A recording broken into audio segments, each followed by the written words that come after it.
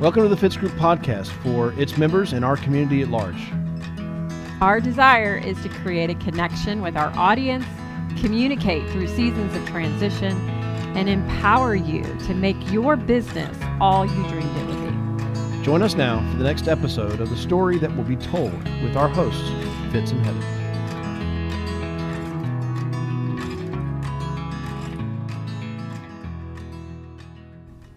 Hey, welcome back. Listen, we don't take it for granted that you're watching this.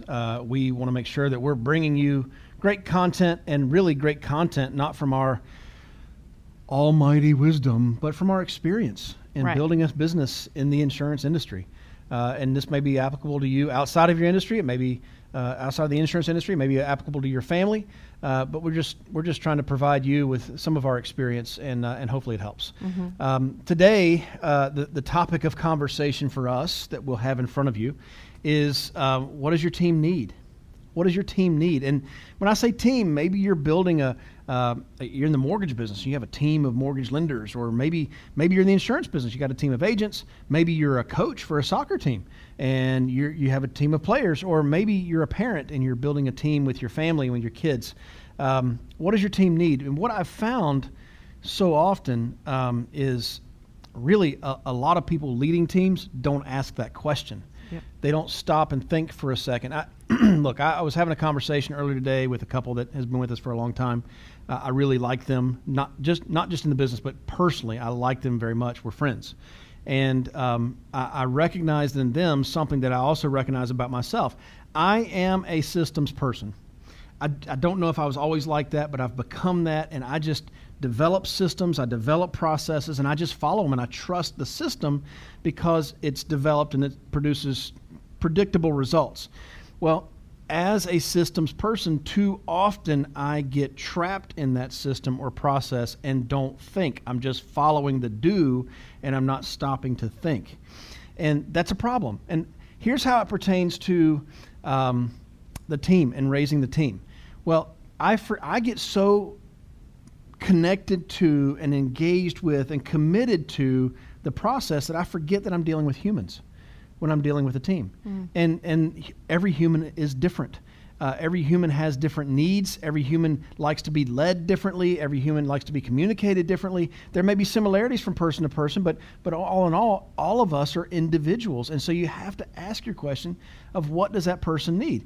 You know, we spend, over the years, we've spent lots of money on finding great quality agents. And we found some great quality agents. We found more that weren't great quality. That's right. But we found a whole bunch of great ones. Mm-hmm. And here's the thing. When you find that great one, you really have to ask, what does that person need from me in order for me to pour more gas on that fire and help them get where they want to go, where I want them to get to? How do I do that? What do they need from me? Do they need me to get out of their way? I've had people say, you have such and such leader in your organization. What did you do for them?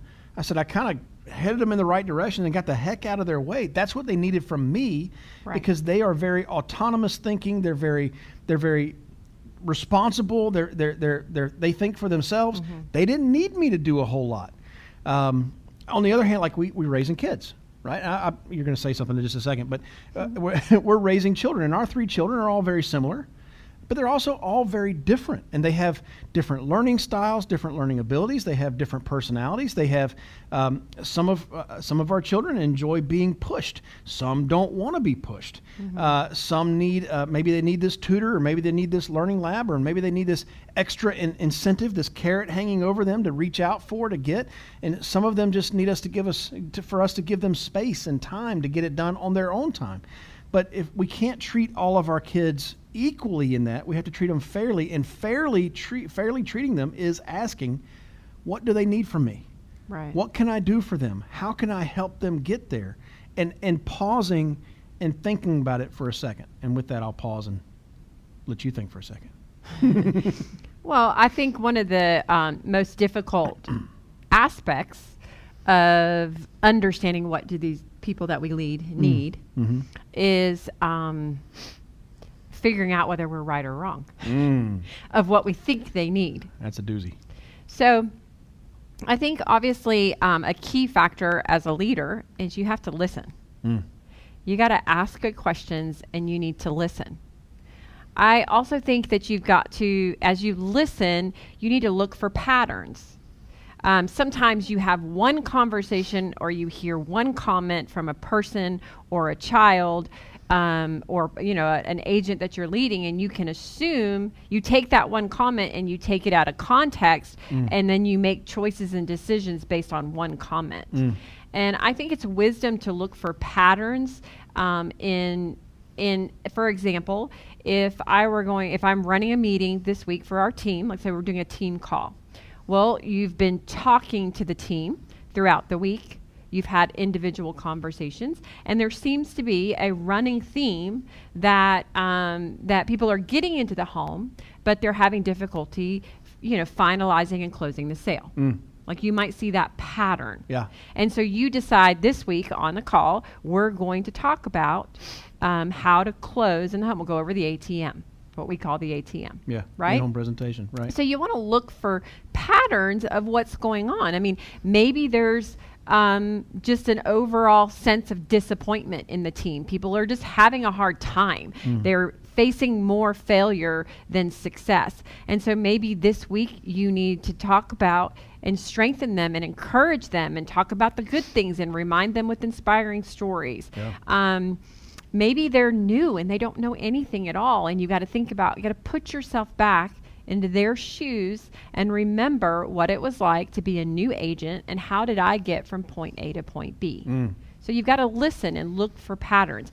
Obviously, the same thing goes in parenting. You've got to stop and listen. And sometimes I have to remember and remind them, hey, I was 12 at one point. Yeah. I was 14 at one point. Yeah. And we need to, listen and respond correctly. We need to listen to what it is that they say that they need. Yeah.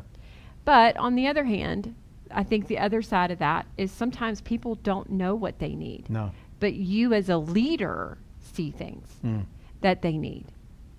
So, and sometimes you can't just call it out directly. Like, last podcast, I'm assuming maybe went out the one before us where we're talking about, do you really want to move forward? And we ended up talking about, toxic negativity and toxic positivity. We were kind of commenting, speaking of parenting, about one of the kids in our home. And so, we're at a place now. I didn't say it was a kid in our home. I said it was somebody who came from one of loins. Our family. Well, right. You left it really vague for really them. Vague. That was good. You left it so vague. But we can bring it up because there was a pattern going on in our home, and after a while, we began to address the pattern. Right. So we're not talking about something or someone who we've not talked to that person directly, and helped them slowly but surely recognize that they get stuck in that pattern and find more effective ways to be positive and optimistic. So I think as a leader, though, this is where you kind of learn, sometimes by doing it wrong and hopefully eventually getting it right, is you learn how to maybe not directly tell someone, hey, this is, you're just stuck in toxic negativity. Like, you suck. Right. People don't want to hear that. No. But you slowly start bringing them around to optimistic way of thinking. You've talked to them 3 to 5 times, and then after a while you might say, hey, I'm sort of noticing this trend when we talk. What do you think about that? Do you think this is true?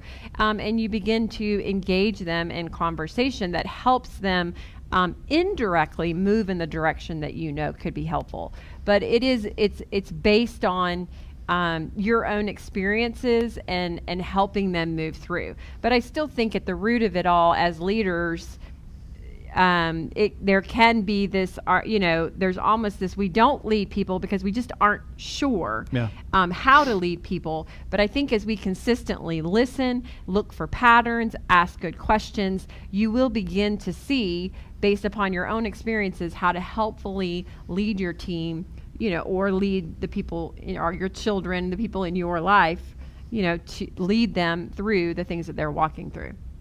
Yeah, it's tough, and one of the things I maybe I pride myself on in building the business is my ability to work.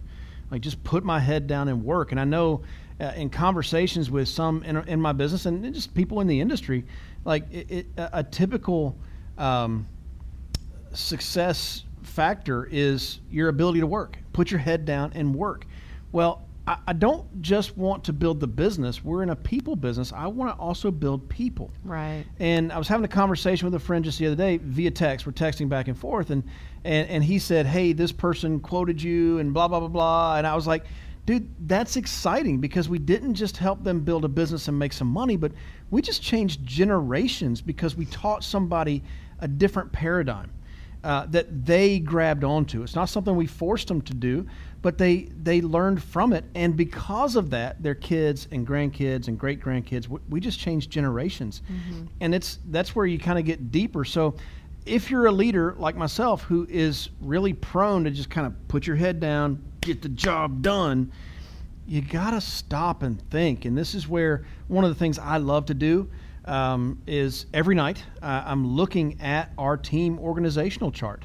I'm looking at the different names, and I'm not necessarily ruminating on each one of them, because we do have a large team of people following us, but I am looking and I am thinking, and a name will pop out and I go, oh, and I'll just start thinking about that person. Maybe I make some notes. Maybe I shoot them a quick email or text. Maybe I go ahead and schedule a conversation for us to talk, or maybe I'm preparing now because I know that conversation is tomorrow. We're having it tomorrow. But it's just the pausing for a second and stopping and thinking and allowing yourself to wonder. And I say this about our sales system. Our sales system is make a friend and figure out how you can help them. Well, leading people is make a friend and figure out how you can help them too. Right, yep. It's the same process, right? Yeah. I mean, I hope that you're listening to us and you're feeling challenged in the people that you lead in your life. First, do you know what they need? Have you asked yourself that question? And how can you fill that need? Yeah. Well, and if we can help in any way, please let us know. The easiest way of getting out or reaching out to us and getting on our calendars is going to thefitzgroup.org/staff calendars. Also, if you're paying attention to any of our other posts, we have quarterly events constantly happening. You're welcome to join us for those. Come to our sales meetings, team calls. And we're here to help. And we just want to, if we can help you learn, even in this topic, we're happy to help. Right? Mm-hmm. Okay. Hey, now that you know. You know. You know.